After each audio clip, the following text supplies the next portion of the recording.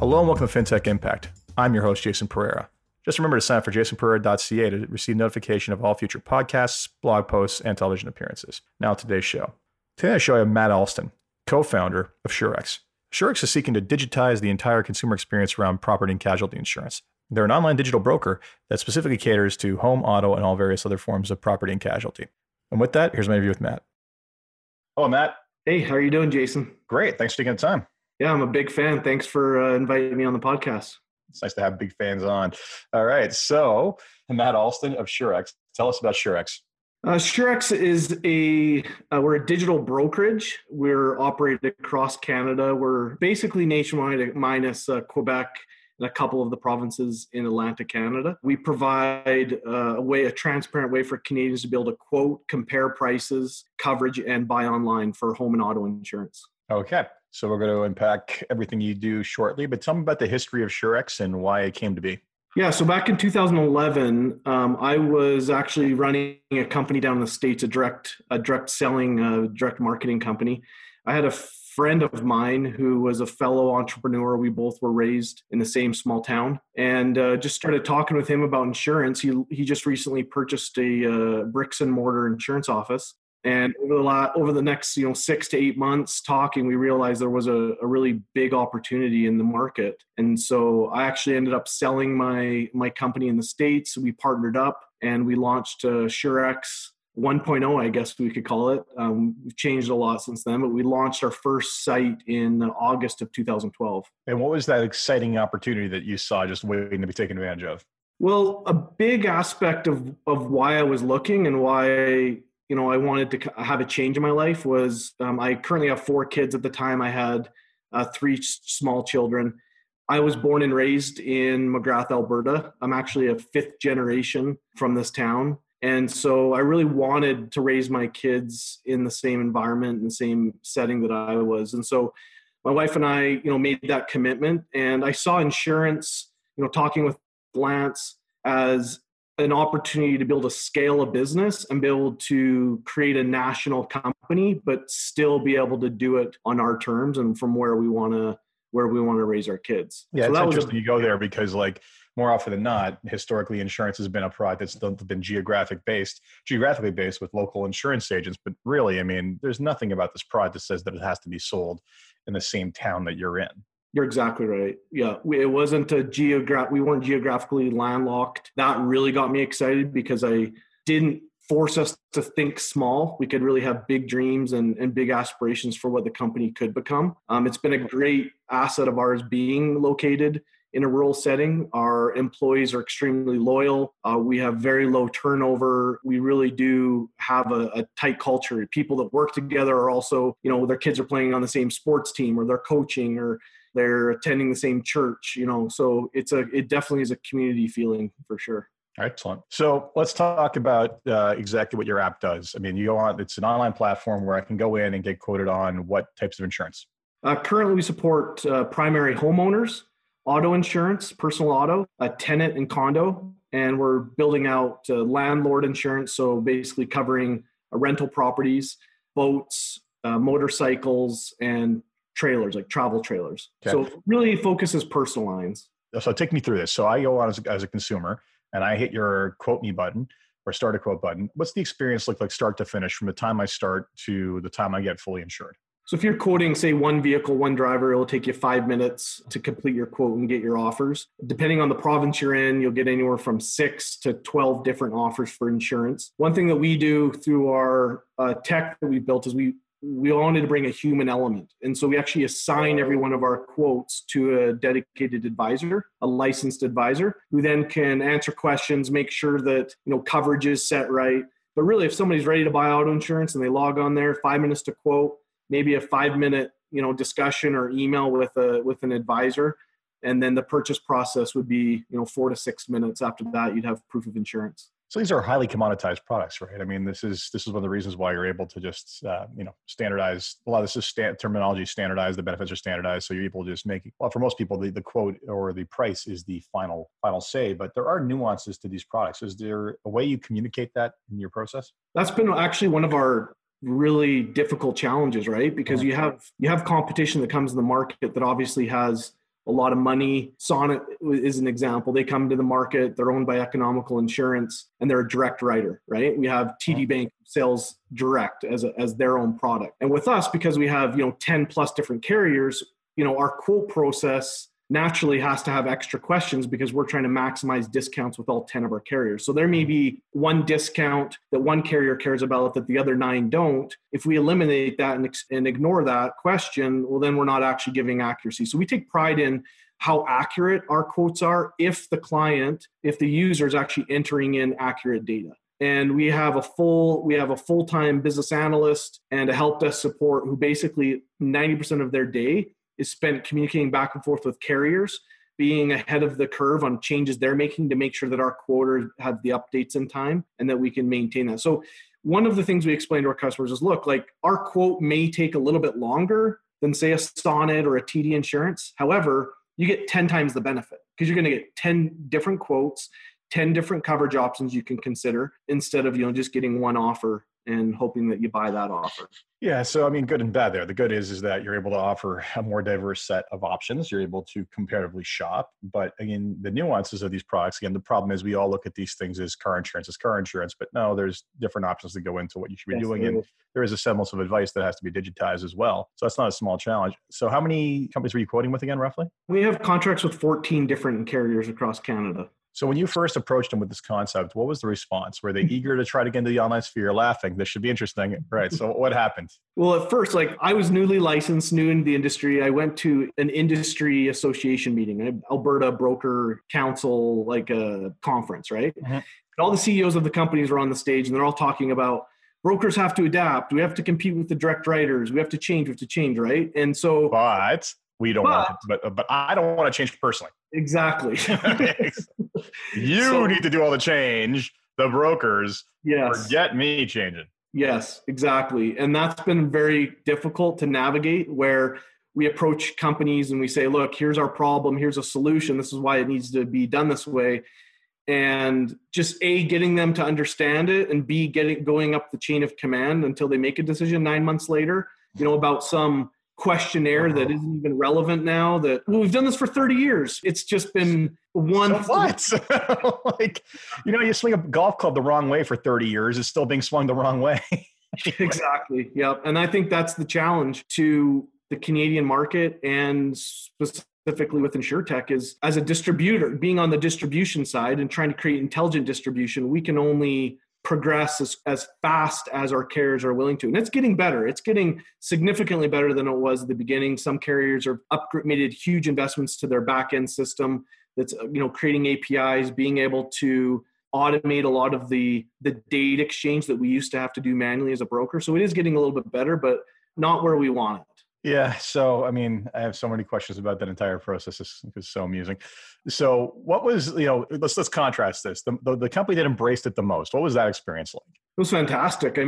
One of the carriers early on that embraced it and understood what we were trying to do. Unfortunately, I never thought it would get to the point where they would come to us and say, look, sure, actually, we can't grow as fast as you guys are growing. Like, we were doing 30% of their volume provincially. So that was really interesting how our growth was actually looked at the beginning as a positive thing, but then, a year into it, looked at as a negative thing. Like, you're growing too fast, right? Loss ratios can't keep up with the growth. And that's been a frustrating thing, is us being limited by our carriers' ability to keep up. I cannot. Oh, wow. I'm sitting here like, let me get this straight. You basically give them every business's dream. Here's more, we're gonna start just giving you tons more business, and like that. No, stop. It's too much. Yes, it's too much. If that doesn't speak to a scale and capacity problem in some of these companies, I don't know what does. All right. So that was 30%. All right. So you have the early adopters who basically start dying of digestion. What happened to the rest of them? What was on the opposite of the spectrum where you got massive resistance? Tell me about the win, the one that basically gave you resistance, but you managed to convert them in the end. Yeah. That situation forced us to kind of retool, and we were able to bring on another 4 carriers. And so as we added more carriers, we were able to distribute the volume to more carriers. And so hold on. The solution was, I'm going to give business to your competitors. This is fantastic. Yeah. Okay. Keep moving. Exactly. Yeah. That's exactly what happened. So we went from maybe 4 carriers to 6 to 8 to 10 fairly quickly, within the first few years. Another thing that was really interesting for me being an outsider into insurance was, I don't have any say on the product. Product and pricing is done by the carriers. And so I expect them to get that right. And it was just amazing over time to see how different rules were put in, or we don't want this business because it's not priced right, or a company will say, yeah, our actuaries are the best. And so we're priced for what we want. And then you look a year later and another carrier that you gave all that business to that, carrier A didn't want, carrier B just made a lot of money on their revenue, right? Because they were actually good customers. So it's just for me, it was an eye opener on the differences in the actuaries and managing the portfolios of what the carriers say they want. And, I've come to the conclusion that I'm not really confident that everybody really knows what they're doing, right? What a novel assumption. Yep. However, I think that's one of the big opportunities in our industry, though, is machine learning and AI, I think, is really going to be used more on the pricing and the actuary side. But in all honesty, let's be truthful here. If these companies really, a lot of these companies, I'm not trying to beat up on all of them because I know there's fantastic ones out there, really did know what they were doing to the degree they believe, then they would be that much better at bringing in business and wouldn't need you, right? But meanwhile, that's not what's actually happened, right? Someone like you comes along, unlocks the quote unquote magic of the internet, and suddenly it's a freaking firehouse they can't drink from. So there's a powerful message there in that, you may think you're good in the old paradigm where you have to exist within this small bubble and maybe you're king of the community. That doesn't mean anything in the modern world. It's true. It exposed not just their pricing, exposed process. It showed which markets had a fantastic back office process so we could get policies issued, we get endorsements done quicker, and which ones we were waiting 90 days for the policy to get issued because underwriters hadn't got to the new business that we've sent in. That was a problem of customers calling us being like, I bought an insurance policy from you 60 days ago. Where's my paperwork, right? And us being frustrated because we can't control the experience of, actually issuing the policies and the underwriting with certain carriers. Other carriers have been fantastic. So you've digitized the front end for them to some degree, but on a market basis, which is better than just being a single point of sale. How much are you seeing them digitize their systems to actually deal with not just your influx of business, but the quote unquote need to change and challenges that they're all facing? I mean, I would grade the industry, not every carrier, but I would still grade the industry as a whole as maybe a C. Are you being kind? You don't have to be kind on this show.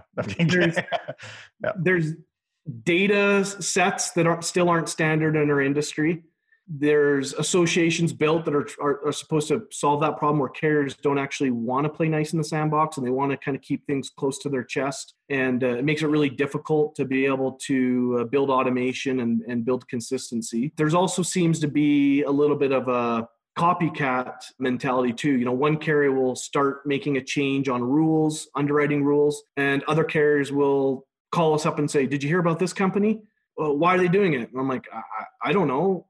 And then they say, well, if they're doing it, we need to do it, right? And so it's almost like sometimes carriers try to one-up each other because they don't want to be selected against, and they're almost scared of being selected against in the broker space because they're worried, well, if I do this, then all the brokers are going to start giving me the business, so I'm going to copy them. And that's kind of what we've dealt with the last few years, especially in a hard market or a market where it's harder to make money. The carriers, they're forced to be a lot more aggressive with copying. Well, there's two interesting points there. First off is that this is not exactly the fattest margin business, right? Like this is, so frankly, if there's ever an industry that needs to automate and digitize to the nth degree, it is the P&C business, right? Because that's the only way you're going to squeeze massive margins out of this is by, or market share grabs, is by basically reducing the total cost to deploy. The second piece of it is what's happened here that's clearly going on with what you're doing with them is that you've exposed them to the modern reality, to the modern world, and they weren't ready for it, right? And they're now,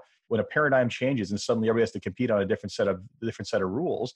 Yeah, I'm sure a lot of these guys are basically, they sign up with you, they get a big influx, they see something happen, and then they're scrambling. They're going to be scrambling. In fact, they're going to have to get used to scrambling because that's the world we live in now. Yeah, it's true, and our margins, their margins are.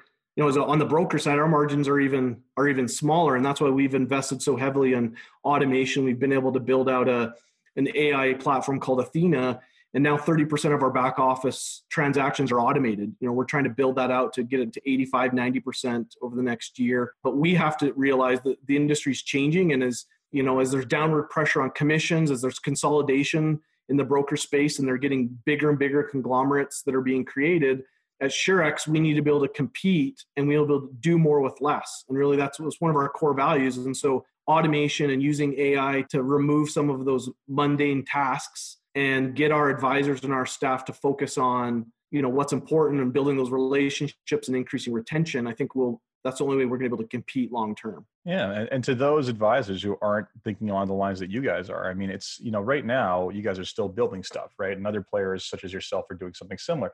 But the long run play is that you guys build enough and basically start to profit to a much larger degree than the average broker does. And then you try to use that pricing power to capture more business, right? I mean, that's it. It's going to be, well, you know what? For every dollar you're bringing in, you're getting to keep 10. We get to keep 30. So maybe if we just cut ours down to 20, we could basically push you out of the market, right?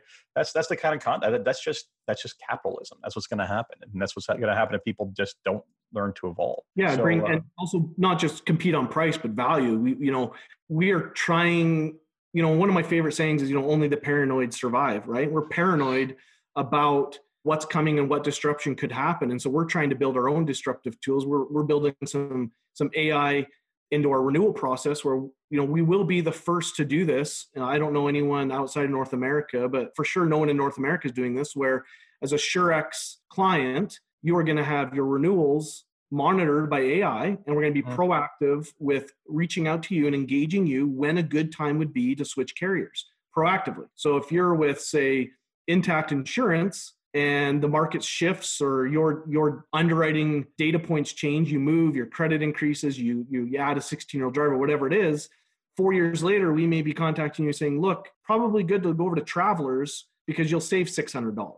Right now, brokers are order takers. You take the order, you put it in there, and you really don't look at it unless the customer gets upset about the price. And in today's world, usually you find out after they've already left you, right? So those are the types of things we're trying to build to add value that the direct writers can't offer. We can't compete with the direct writers on efficiency yet, price, they can always undercut us. But customer proposition, the fact that Jason signs up with Surex, you're going to get not only 10 offers, but you're going to get monitored every single year on renewal. I hope will build some credibility and some trust. Ironically, what you're building here is an efficient marketplace, right? Yes. Like, unfortunately, the marketplace is very inefficient, and often complexity and friction are the ways in which it likes to remain and basically create margins for itself. But what you're talking about here is the ability to create sufficient, like I said, efficiencies here that create an efficient market. And what's interesting too is that I wonder if there's going to be a feedback mechanism with this. If guys like you gain sufficient scale, the insurance companies will know that they can't start playing with these games with the pricing, because they know that block will disappear overnight, right? So that leads us away from the cycle of let's underprice to capture market share, and then we'll squeeze them later, right? And then basically see how many we retain. Like that could be a thing of the past in the future. Jason, we quoted a customer last week that was with an insurance carrier. I won't say their name. Been with us for 4 years. Looked at the renewal. We re-quoted it. The same carrier she's already with, $600 cheaper. Same carrier. Same carrier. We called up the company and said, "What's going on?" They said, "Cancel and rewrite it with us." So there's why would the client have to go through that trouble?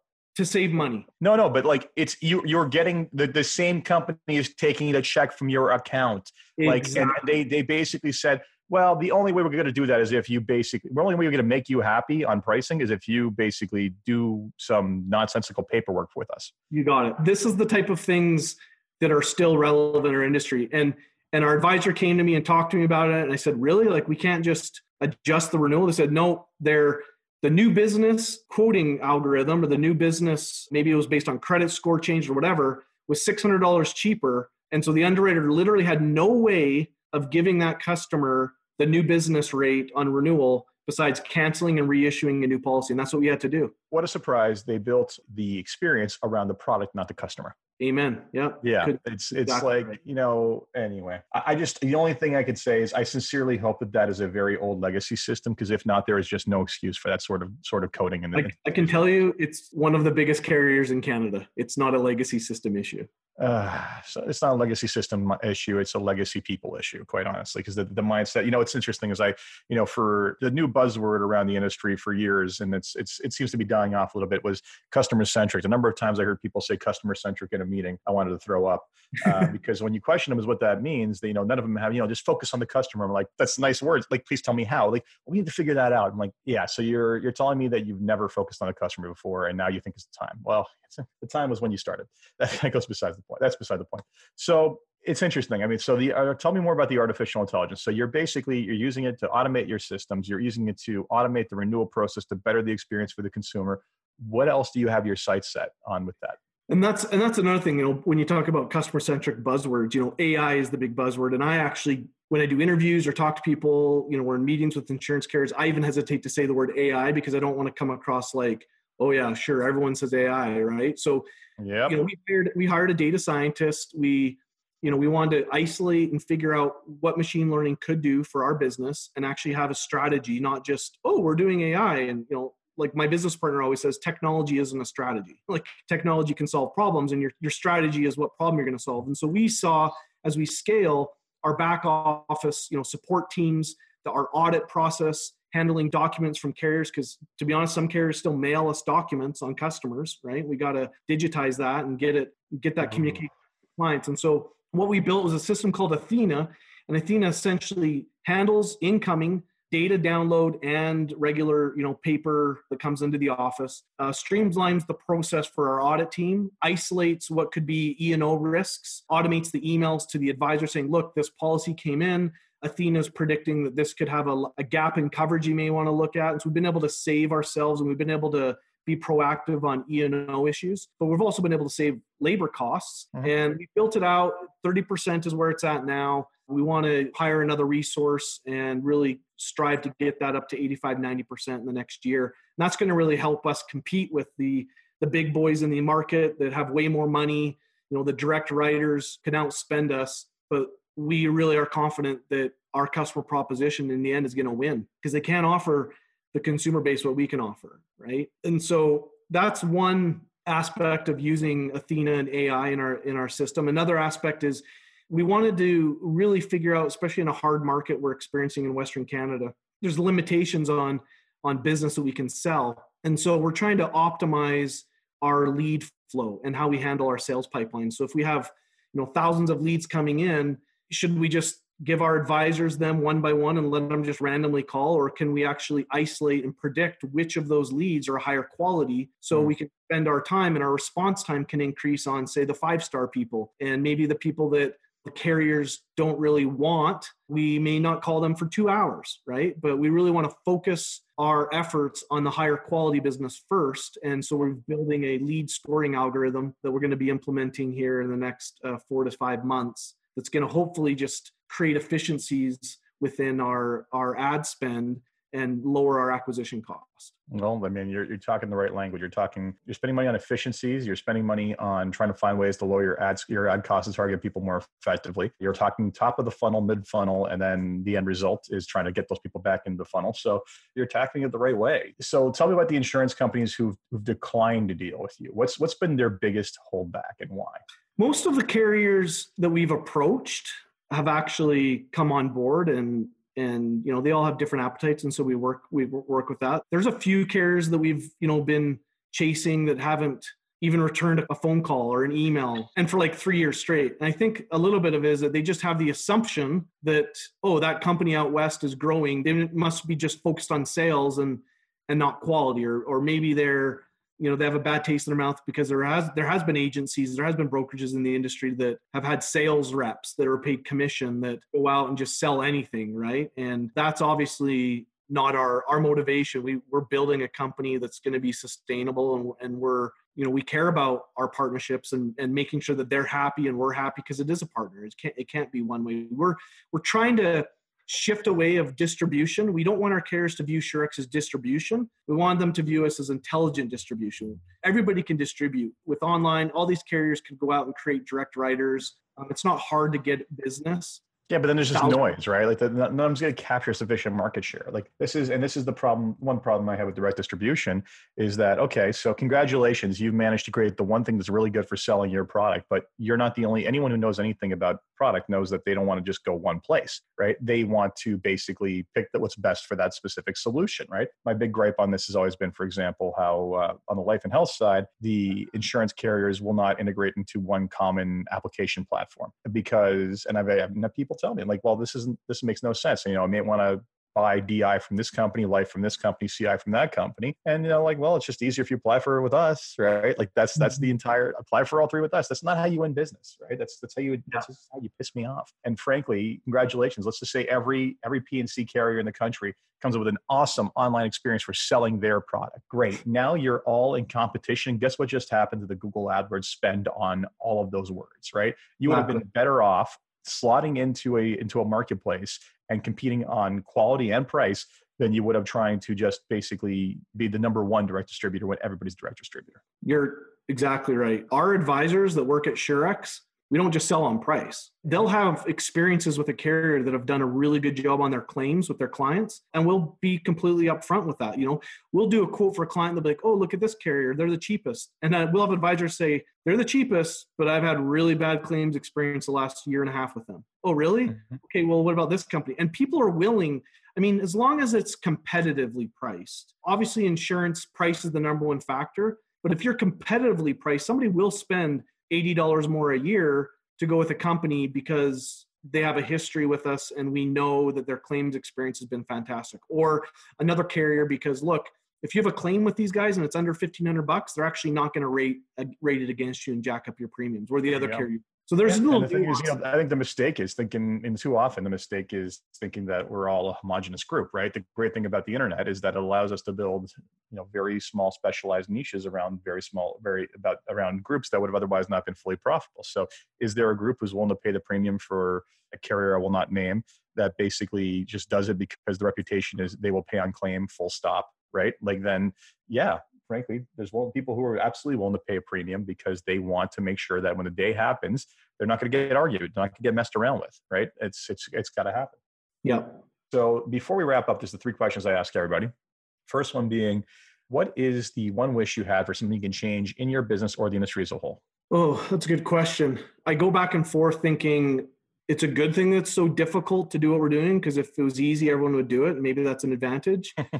But I think overall, just collaboration. The insurance carriers are really paranoid and they don't want to be accused of working really close with other carriers and colluding. And so I just feel like collaboration, specifically on the digital side with the data sets and the standards, and really holding each other accountable to those standards, is something I wish would change within our industry. I think having that would produce more innovation in our company. The market's so massive. There could be 50 SureXs in Canada, and we'd barely put a dent in the market. So, I tend to be I'm not I don't have scarcity mentality. I'm not scared of competition. I really wish that we'd have better collaboration and that we could have more brokers that are doing, willing and able to do what we're doing. And I think everybody would be better off. Yeah, unfortunately, the people not adhering to proper data standards as a means of trying to get whatever one leg up on the competition is a common story we hear on this podcast. And again, there's certain things that get said in this podcast that more or less almost become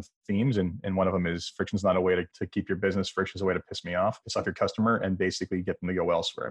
I would, great that, some of these companies have great online single experiences, but I get to go to you and I'm like, oh, you're quoting 9 different companies for me. All right. And oh, look, half of those are under what this other guy quoted. So maybe all the advertising dollars are spending on commercials with various mascots is not the way to go. But yeah, I agree with you. It's stop fighting the inevitable and start making it easier for people to say yes to you, as opposed to just try to do it directly solely, or playing the game in an unfair way. Because you're right, with proper data sharing and all that, it just sets off a potential exponential growth in the number of things that guys like you who are sharp can basically put into place. So second question, what's been the biggest challenge in getting to where you are today?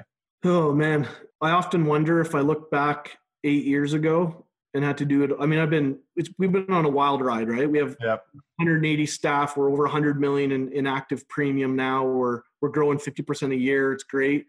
But I often look back, and I think entrepreneurs in general think, man, if I do that over again, could I? Like, what you know what you don't know? Absolutely. Yeah. And so I have a little bit of a imposter syndrome. I don't have a background in technology. I don't have a college degree. I'm a college dropout, right? And so sometimes I think to myself as an entrepreneur, man, I wish I was smarter. I wish I had more background in this stuff. But then at the same time, I think being naive has helped me get to where we are. You know, Lance is the same thing, my business partner. He's a college dropout. We're both just super gritty, and we don't care if someone says, no, you can't do that, or no, we're not going to offer E&O insurance. You guys are risky. You know, we're just problem solvers and we'll just figure it out. And we're at the point now where we get bad news and it's like, of course that happened. Like, we don't even get upset anymore like we used to. So I don't really think there's anything I would want to make it easier, because I think because it's been so hard, we are where we are. I think if it was easier from the beginning, Surex actually wouldn't be in the position we are now to have a super positive outlook for our future.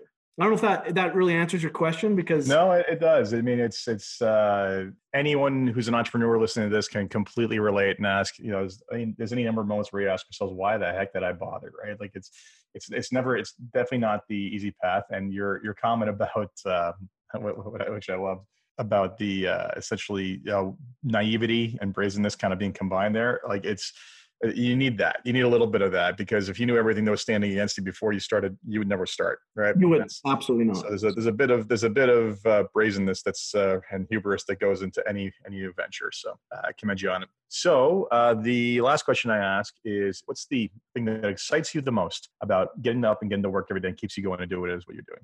I think we have a fantastic team, and the things that we want to accomplish in the industry, and there's a disruption we feel we're going to be able to produce in the next 2 to 3 years, is just about execution. So what makes me excited is knowing it's not a matter of if this will work or can we find the people to do it. It's just execution. And as long as I'm willing to work hard, as long as Lance and I are willing to execute, that's what's so exciting. Is for once I feel like it's not a test or it's not a pilot. It's literally proof. We've proven ourselves.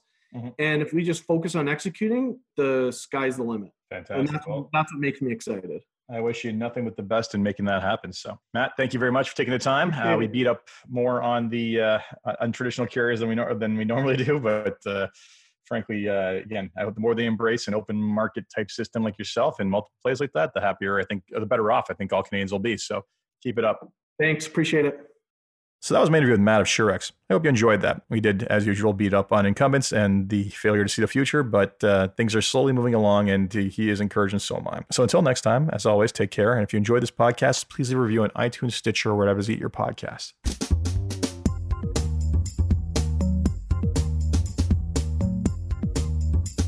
This podcast was brought to you by Woodgate Financial, an award-winning financial planning firm catering to high net worth individuals and their families. To learn more, go to woodgate.com. You can subscribe to this podcast on iTunes, Stitcher, and Google Play, or find more episodes at fintechimpact.co.